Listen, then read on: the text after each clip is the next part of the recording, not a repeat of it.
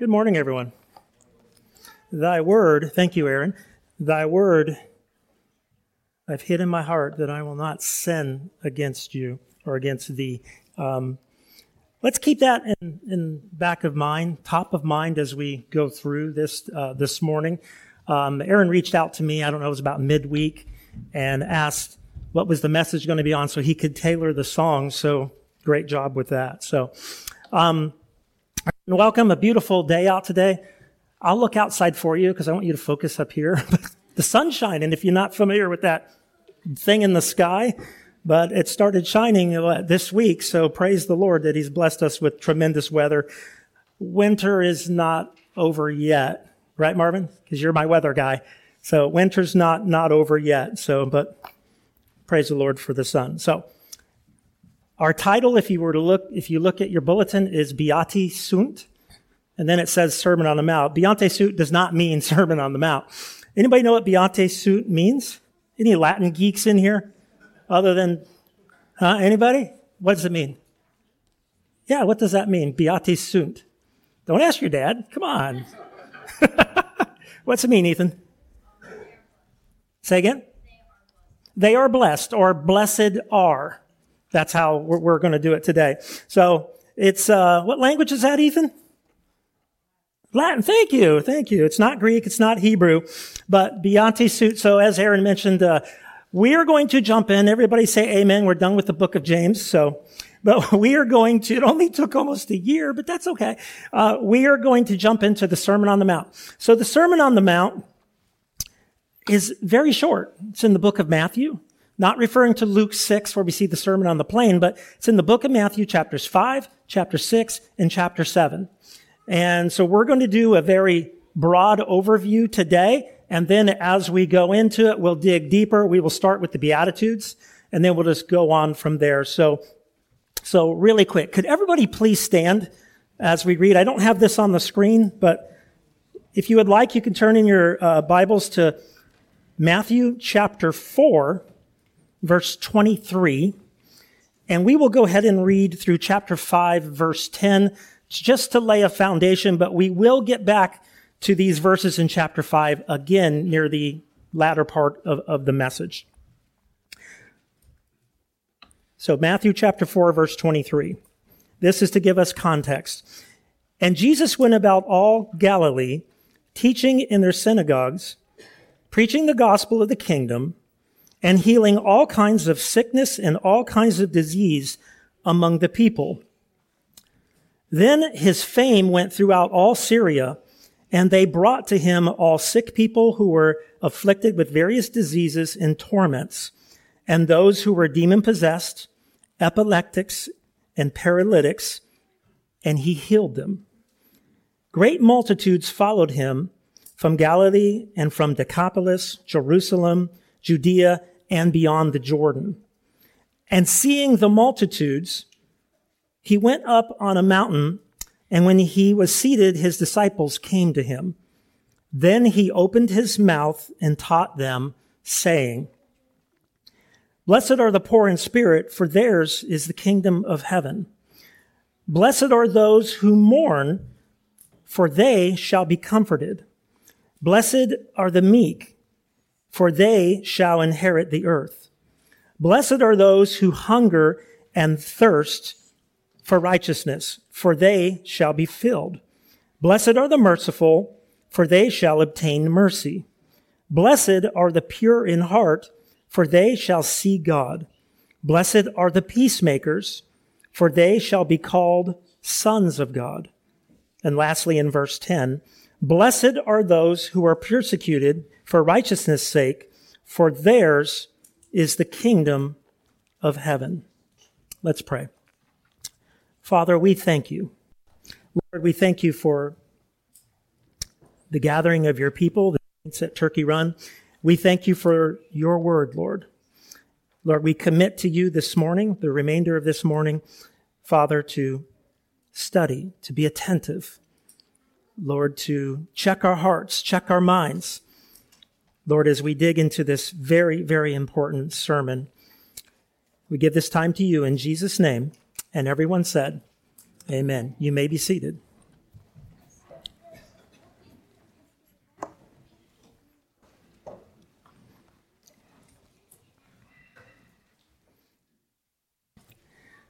I find it appropriate, and I love the Spirit of God. Does everyone here love the Spirit of God? Amen. Here's why I say that. On Wednesday night, Jordan led us in Wednesday night, and I only speak for the men's group on Wednesday night, not the ladies' groups. We got onto the topic of vengeance and justice and all of that as we were going through the Psalms. And then Wayne led us this morning in Sunday school, and that theme just continued right into it. Vengeance is mine, says the Lord. What is justice? Is there true justice on the earth today? Or do we have to wait for the kingdom to come to experience true justice? And those were topics that we discussed. And as we looked at Psalm 109, Wayne led us this morning, in the New King James Bible, there's a little subtopic listed above that, and it says this, I wrote it down. David pleads for judgment for those who falsely accuse him. And I was thinking, okay, that's the Old Testament. That's how that system, that the law worked back then. But then I thought in Matthew 5, in verse 43 to 44, it says this, you have heard that it was said. What was said? You shall love your neighbor and hate your enemy. What is that referring to? It's referring to the law. It's referring to the old times. Verse 44. But I say to you, who said it? Jesus said it. But I say to you, love your enemies, bless those who curse you, do good to those who hate you, and pray for those who spitefully use you and persecute you. Now, we're not going to get into loosening lug nuts on tires as we did in Sunday school, but look at the difference from David pleading for judgment on those who falsely accuse him to the New Testament and the Sermon on the Mount in Matthew chapter 5, verse 43 and 44, love your enemies. That's not our topic today. We will get to that later, weeks later probably, but just think about the difference. What happened in between those two things? Well, it was the man who was speaking, the God-man who was speaking. He came and everything changed. Amen? But our topic today is the Sermon on the Mount. So, again, I mentioned it's the book of Matthew, chapters 5, 6, and 7. The Sermon on the Mount are teachings of Jesus in a very direct manner. Now, Jesus does use parables. He does use stories. But in the Beatitudes, and we're going to start that today. We won't finish the Beatitudes today. We'll probably even have a hard time even getting to all of it. But especially in the Beatitudes, it's a very direct manner. He doesn't talk about a story about a merchant traveling down the road. He doesn't talk about somebody at the well. He doesn't talk about all those types of things that we hear later in the Gospels. The Beatitudes is direct and to the point. The Sermon on the Mount focuses on the kingdom of God. So Wayne mentioned this morning, and Wayne, I'm trying to remember, it was like 150 times, 150 or something like that, was the mention of, give me that background real quick. The Exodus. Over 100, okay.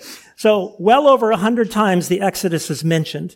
And so in this case, in 3 chapters, we see the kingdom, the variation of kingdom of God, kingdom of heaven, or the word kingdom appears 8 times in those 3 chapters. It's a huge focus of what Jesus is speaking about.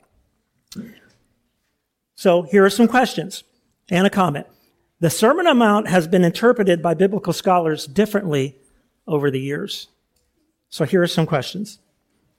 Rhetorical, don't need answers. Get us to think. Is the Sermon on the Mount a salvation message? Some believe it is, especially, I'll go back and take a look and we'll get to this again, especially verses 3, 4, and 5, and 6. Because they say you can't be a Christian, really, and pull off verses 7, 8, 9, and 10. Do you see what that school of thought is? Those who are poor in spirit are those who are not born again. Those who mourn, well, all people mourn, we know that. Those who are meek, lowly. And then we get to verse 6, those who hunger and thirst for righteousness. And they believe that that is where that conversion takes place. They hunger and they thirst for righteousness. And guess what happens? They are filled. And so they believe that happens there. Because in verse 7, they say, how can a non-Christian be merciful? Verse 8, how can a non-Christian be pure in heart? Verse 9, how can a non-Christian be a peacemaker? And verse 10, are non-Christians persecuted for righteousness' sake? So that's where you would see these questions from theologians, is the Sermon on the Mount a salvation message? We will get into that, not today, probably in 2 weeks. Another question, and there's a lot of debate on this one. Is it for life now, today, let's say 2024, or are the teachings in the Sermon on the Mount, are they for life in the kingdom that's going to come in the future, the kingdom where we're going to go? Okay. We might touch on that in a little bit. Another question, is this just fanciful idealism? Who here has read the Sermon on the Mount in their life? Okay. Who here has lived up to every one of those? I'm going to put my hands down here because they're really low. Okay. Is it idealism? Did Jesus say something that man cannot attain? Even born again, regenerated man cannot attain? Theologians have been bouncing this around for a very, very long time. Or is this something for down the road? Hey, when we get to the eternal kingdom, we'll be able to. But I think when we're in the eternal kingdom, are we still going to get persecuted for righteousness' sake when we're in the eternal kingdom? So that gave you a hint in my thought process on that, but that's to come later. The third bullet point, was the Sermon on the Mount only meant for Jesus' disciples at that time? And to give you a quick overview of that, Mike and I were just talking about that as we were at the coffee table, whatever you want to call it. We read it. Jesus, all this stuff was happening in Matthew chapter 4. Multitudes are following. It says in verse 24, his fame, he actually had fame. He was famous. His fame and throughout all of Syria and all these other places we read. But then in chapter 5, verse 1, he saw the multitudes. And what did he do? Did he run to the multitudes? No. He went up on a mountain. Okay. Did he flee? I don't think I would use that word comfortably, but he went up on the mountain. He sat down. His disciples came to him. So some of these theologians would say, this message was just meant for those disciples. Or was it the apostles, the 12? Don't know. It just says his disciples came to him. Other theologians say that the multitude followed him up the mountain. We don't have a clear direction here. And so you will get a lot of debate over that third bullet point. Was it meant for them only? Or is it actually meant for us today? Christians then, Christians today. Another question. I have a couple more. They're not on the slides. Is this just a humanistic version of utopia? Love your enemies. Go to Lancaster or go to Columbus. Wayne mentioned Columbus and the lug nuts and things like that in the Sunday school message. Go up there and just ask people on the street, do you love your enemies? What do you think the answer is? No. Go to Christians walking out of churches across America today. Meet them at the parking lot at their car. Do you love your enemies? I think you're going to get, thank you, Tim. Tim's on. That's an honest man right there. He went like that. I think he's right. Okay. So is it a version of utopia? Is it a pie in the sky worldview? Sermon on the Mount. Pie in the sky worldview. So I want to introduce something to everybody. You've probably heard this, but if you haven't, I'm going to introduce it to you anyway. Here's another thought out there. It's called the already, but not yet. Has anybody ever heard of that term? The already, but not yet. Okay. I'll read a little bit to you here, not much. The theological concept of already, but not yet holds that believers are actively taking part in the kingdom of God today.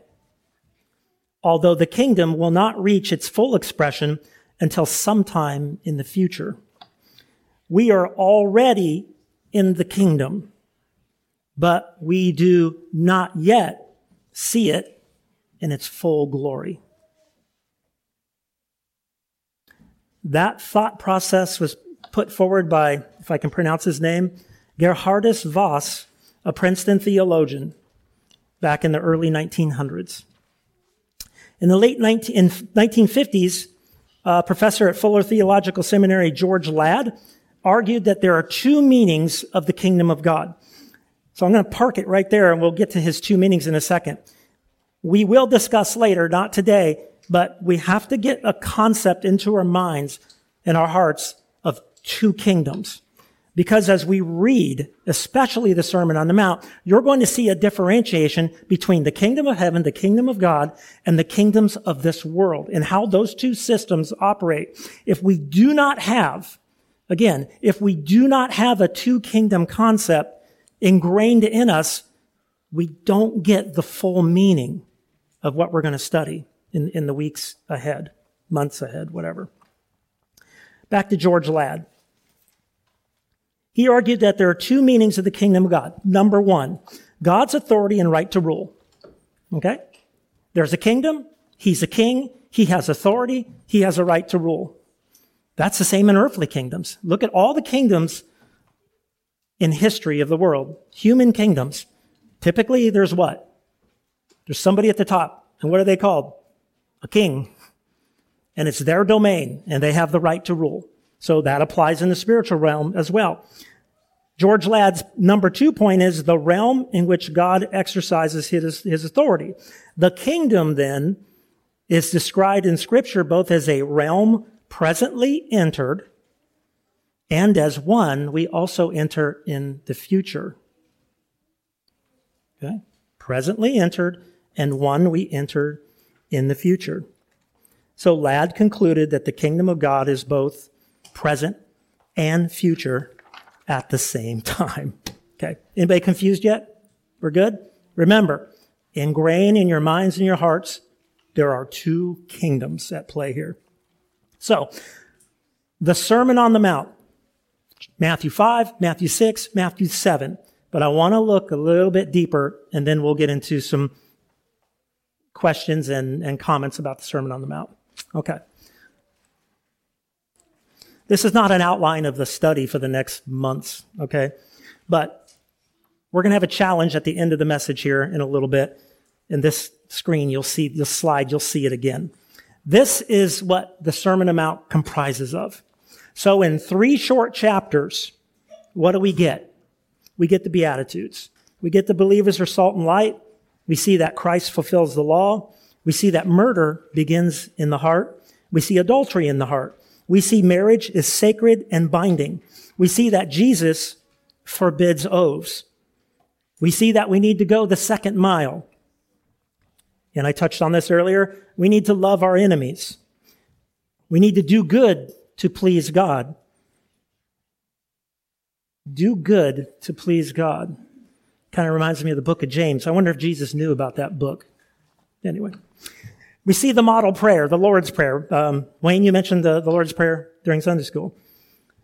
We see that fasting is to be seen only by God, not as a show for those out in the public. We need to lay up treasures in heaven, not on earth. The lamp of the body. We cannot serve both God and riches or God and mammon. We're not to worry. Back to James again. We're not to judge. We're to keep asking, seeking, and knocking. The narrow way, you will know them by their fruits. I never knew you, which none of us want to hear. And we need to build on the rock, not on sand. That is Matthew 5, 6, and 7 compiled into the subheadings or the subtopics of the entire sermon. So when you look at 5, 6, and 7, if you have a red letter edition Bible or if you're looking on a phone or an app and you have it in red, every word except the first 2 verses in 5, and I'm just going to double check myself, and the last 2 verses in 7 are red. You have 3 chapters of straight at you, the words of Jesus. Okay, so I have a question for you. Not a question. I guess it is. How important is the Sermon on the Mount? How important is it? Again, is it fanciful? Is it a utopia version of the world? Or is it actually the words of Jesus to his people? We're his people. As I said earlier, the Bible scholars, they see it a lot of different ways, depending on denominations, depending on background, depending on their worldview. Do they use exegesis or do they use eisegesis when they look at the Scripture? In other words, do they let the Scripture speak for itself? Or eisegesis, do they bring their worldview and they look at the Scripture to confirm their worldview? We see that a lot, of course. Bible scholars also say, no matter what their worldview is, they say that this is the greatest message Jesus ever preached or taught. That it's the ethics of Christianity. Well, if it's the ethics, my contention a little bit is, I agree it is, it's the sermon. If it's the ethics of Christianity, then that means it must be able to be applied today, not just in the future to come. So let's think about this for a second. If we talk about Jesus sitting on this mountaintop, bringing forth this message, what other, from a human history perspective, what other movements, what other philosophies have had messages or proclamations like this? So let's dig back in history just a little bit. We're not going to go too far back. Looking at the time frame here. Communism and socialism. Can anybody think of the message that started all of that? It was called the Communist Manifesto by Marx and Engels. I'm sure communism and socialism were thought out, but when it went to book form, it spread to the masses. Okay? Does that compare to the Sermon on the Mount? Nowhere near it. Okay? What about biological evolution? Can anybody think of a book that was written about biological evolution? Charles Darwin? Somebody said it back there. On the Origin of Species. That book had profound effects in the world. And it has profound effects in the world to this very day. Okay. Humanism. I've never read these. These two I'm going to bring up to you. The Humanist Manifesto, 1933, Volume 1. Humanist Manifesto number 2, I think, was in the 50s, about 20 years afterwards. That set into motion the humanist movement across the world. There was always a humanist movement. You had Socrates, you had Plato, you had all of those scholars and stuff from ancient Greece. But the modern humanist movement started with a manifesto. Does it compare to the Sermon on the Mount? Nowhere near it, because it's going to burn in the end. The Sermon on the Mount stands forever. Can anybody think of a manifesto or a document or a philosophy based on national sovereignty and the rights of man? Let's say the 1700s, late 1700s, the United States Declaration of Independence. Think what that has done, not just in our nation, but what has that document done as it's spread around the world? It's helped fuel freedom in the world. How does it compare to the Sermon on the Mount? It burns in the end. People are trying to burn it today in our own country, as we know. The last point on this is biblical ethics. I'm going to use the term documents, but what 2 sections of our Bible, short sections, would be thought of when you think of the word biblical ethics? One from the Old Testament, one from the New Testament. The Old Testament is the 10 Commandments. And the New Testament is our subject, the Sermon on the Mount. Those you could boil down biblical ethics, or ethics of the kingdom.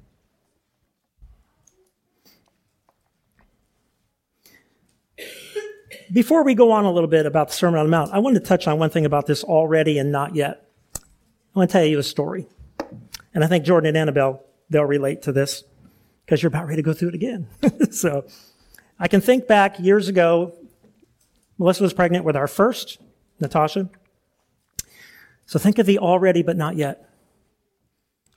So let's say Melissa's 8, 9 months pregnant, right? Do I have a daughter? Yeah. Yeah. We're not evolutionists here, right?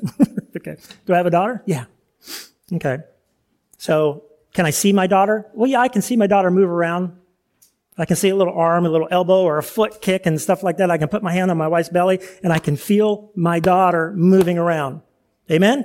Ladies, you know what I'm talking about? Guys, you're happy you don't know what I'm talking about? Yeah? Okay. Again.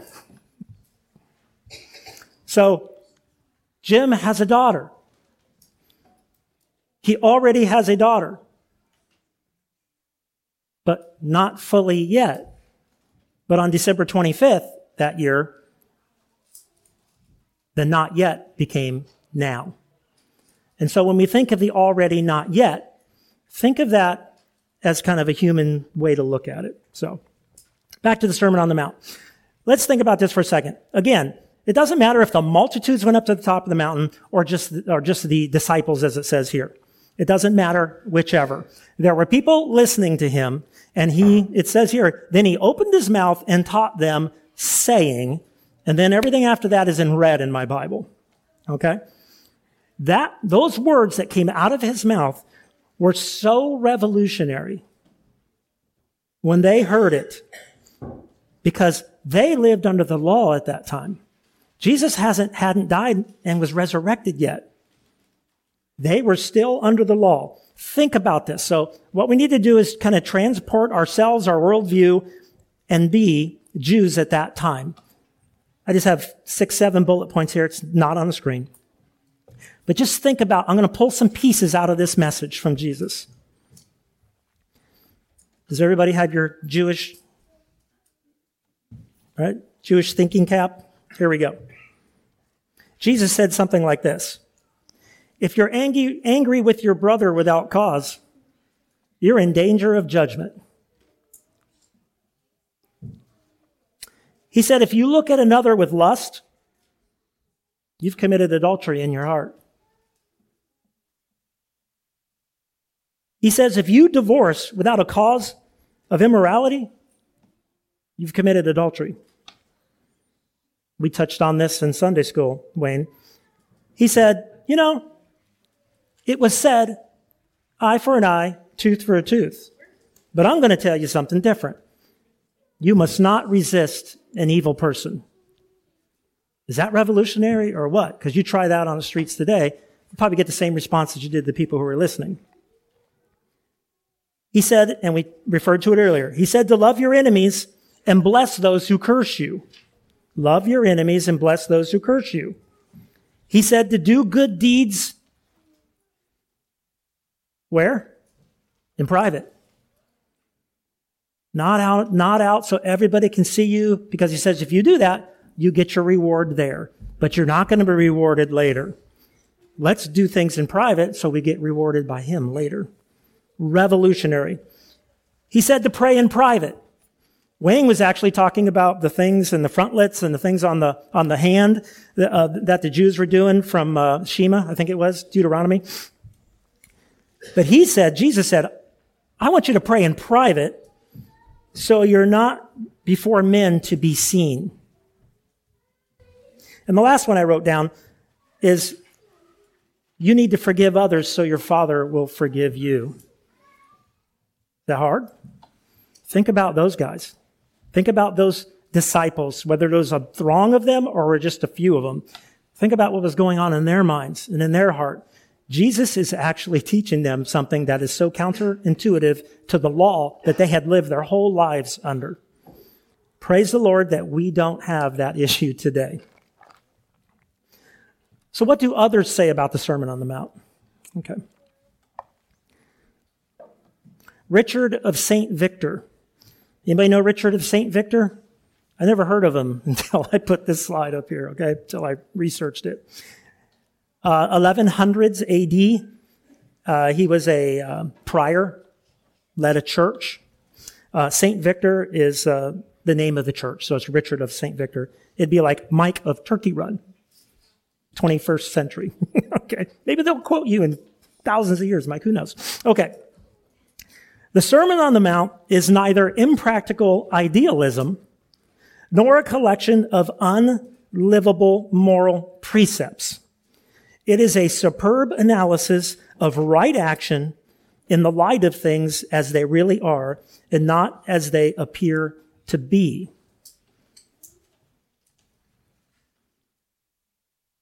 So does Richard think that the Sermon on the Mount is for the future or during the 1100s when he was walking on the face of the earth? I think we know the answer to that. Robert Menzies, he was the Prime Minister of Australia from 1948 to 1966. That's an accomplishment just to be a leader of a country that long without being a dictator. But he's a politician, so we're going to read him. To a practicing politician, I know of no document more disturbing than the Ten Commandments unless it's the Sermon on the Mount. Apparently he didn't like them. Because he probably didn't, I don't know anything about his life. He probably didn't like Christian ethics. Okay? To his credit, he led the country after the war. So, but anyway, I thought I'd throw that in on a negative side. Here's somebody I don't think most of you know. I stumbled on him a while back. He's a pastor in Virginia. His name is David Schrock. He has a blog. But here's what Pastor Schrock says. The Sermon on the Mount calls the disciple to live according to the future kingdom in the present world. Pastor Schrock is just, Mike, he's out there. This is how we're supposed to live. We are supposed to live according to the future kingdom in the present world. Well, how do we know how to live in the future kingdom? We know by Matthew chapters 5, 6, and 7, and then the Sermon on the Plain also in Luke chapter 6. His second quote, the arrival of the kingdom does not simply proclaim a futuristic message. It instead declares that the future has entered the present. And thus, those who are disciples of the King will now live on earth like those in heaven.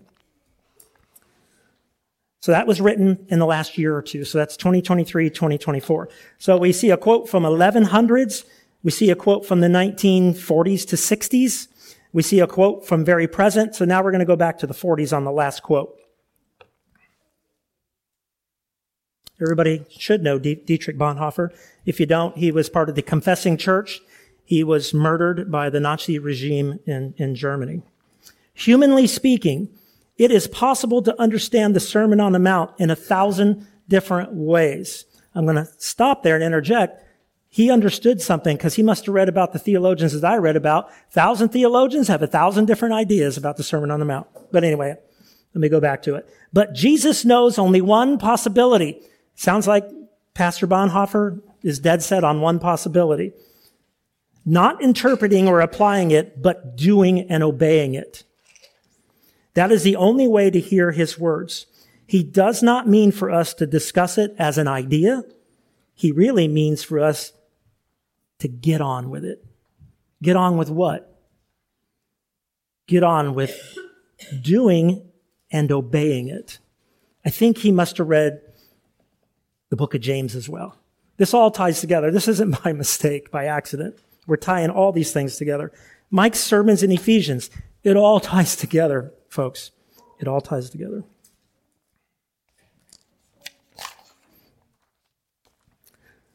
So back to, and I don't have a screen for it, so let's let that blank.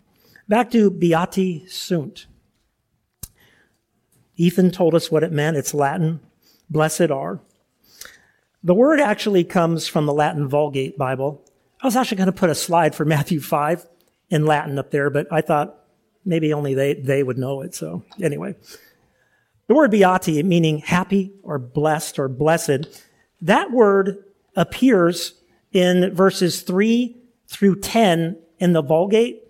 Every first word is Beati, Beati, Beati, Beati, and I won't name them all, but you can picture where it says blessed or happy in your Bible. It says Beati, Beati in the Vulgate. And so what they did was they took that and said Beati became the Beatitudes. But that word was not created or coined as a result of Scripture. That word was written or coined by Cicero. Now, Cicero died 40-some BC, so he died before Christ. But that Latin word, in his mindset and what he wrote down, was blessedness. There wasn't a Christian faith during Cicero's time because he predates Christianity. However, They believed in a blessed state, maybe of a bliss or something, or there were a lot of pagan gods as well during that time. So that's where the term Beatitudes comes from. It wasn't a made-up term as a result of the Bible. The term already existed pre the Bible and pre the Sermon on the Mount. Just want to give you that history there. The qualities in the Beatitudes from verses 3 through 10, those qualities are particular to a group of people. Can anybody guess who those people are? They're members of the kingdom of heaven. So I have a question. Are we members of the kingdom of heaven in 2024 here in Southern Perry County, Ohio, today? If you would, and I would say, yes, we are, then these are qualities that should be evident in our life. So what's the application? Questions and then a challenge. Do we as born-again believers in Christ, we, me, all of you, do we have these qualities today?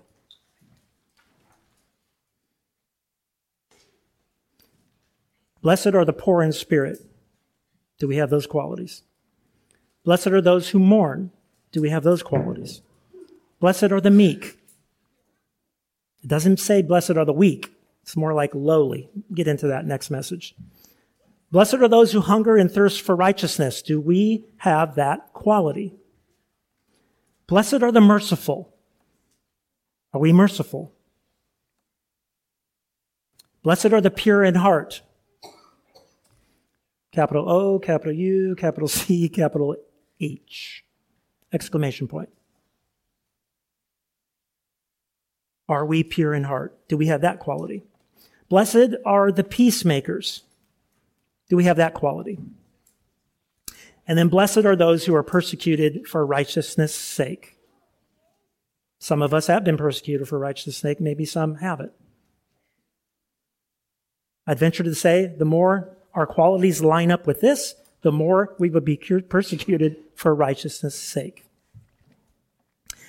Question number 2. Are these qualities, we just went through them, are these qualities evident in our life, in our character, and in our actions to those around us?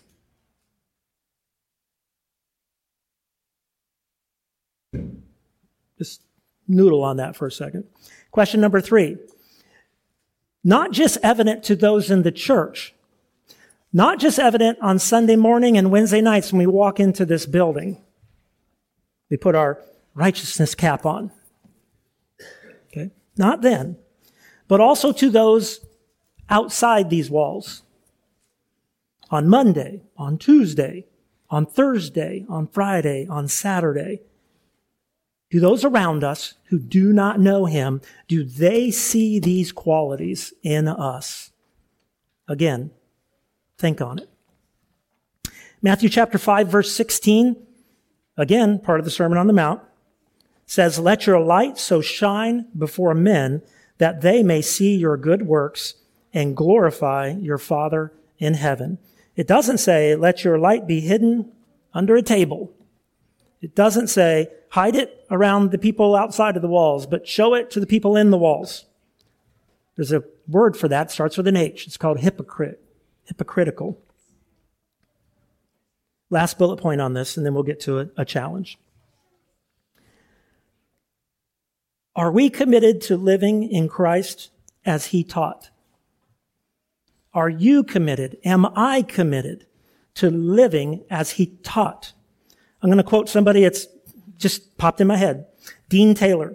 Dean Taylor is I think he is, or he was, the president of Sattler College. It's an Anabaptist college in the Boston area.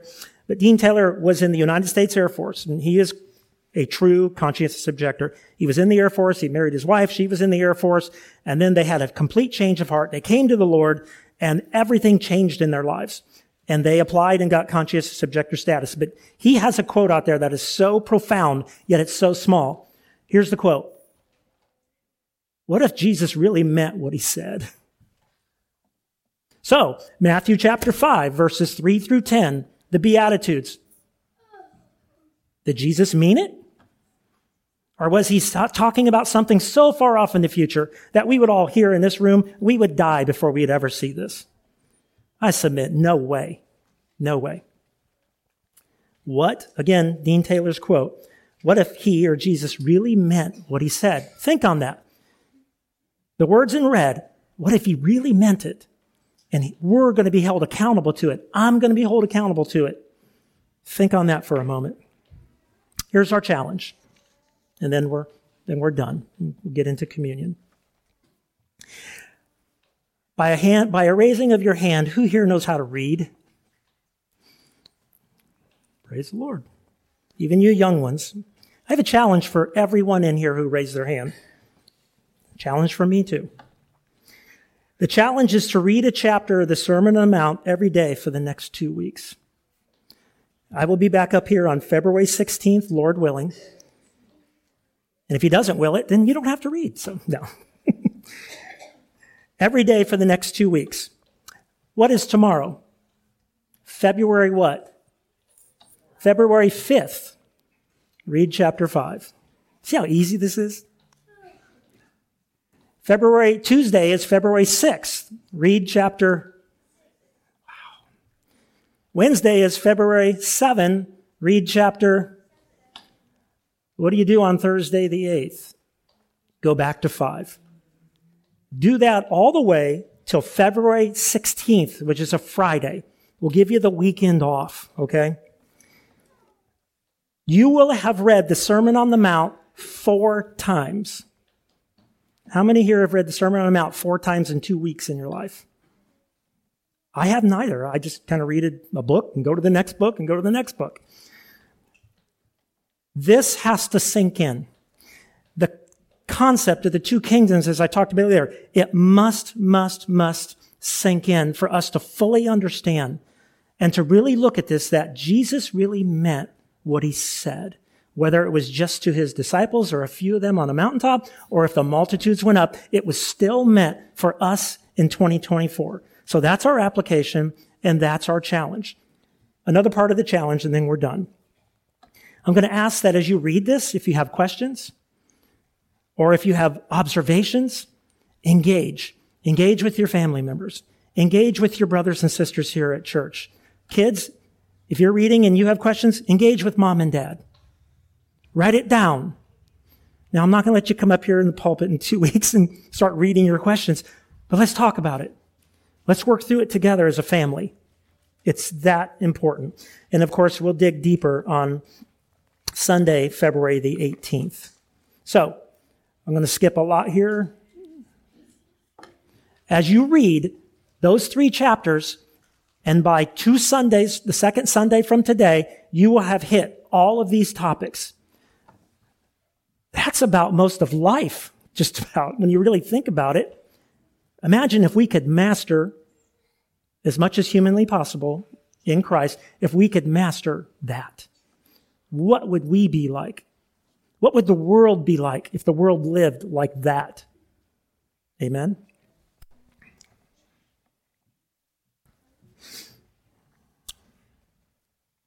If everybody could please stand, we'll close and we'll pray. And Marvin, if you could lead us in the doxology, and then Mike will lead us in communion. And Tim, thank you for playing this morning. Let's pray. Father, we thank you, Lord, for your wonderful word. Lord, we thank you. You meant every word of Matthew chapter 5, chapter 6, and chapter 7. Lord, we don't have to ask, what if you meant that? We know. So, Father, as we leave this building, Lord, may we commit to reading this for the next 2 weeks, Lord. May we commit to letting it change our lives. May we commit to looking deep down into our hearts and our minds. Do we portray those qualities? And if we don't, Lord, bring us to our knees. Lord, we pray that your Holy Spirit would just invade the people of Turkey Run. Just invade our lives, Lord. Convict us where needed. Rebuke us where needed. Draw us close to you where needed, Lord. We commit our lives, everything we have, to you. In Jesus' name, amen. Thank you, Marvin.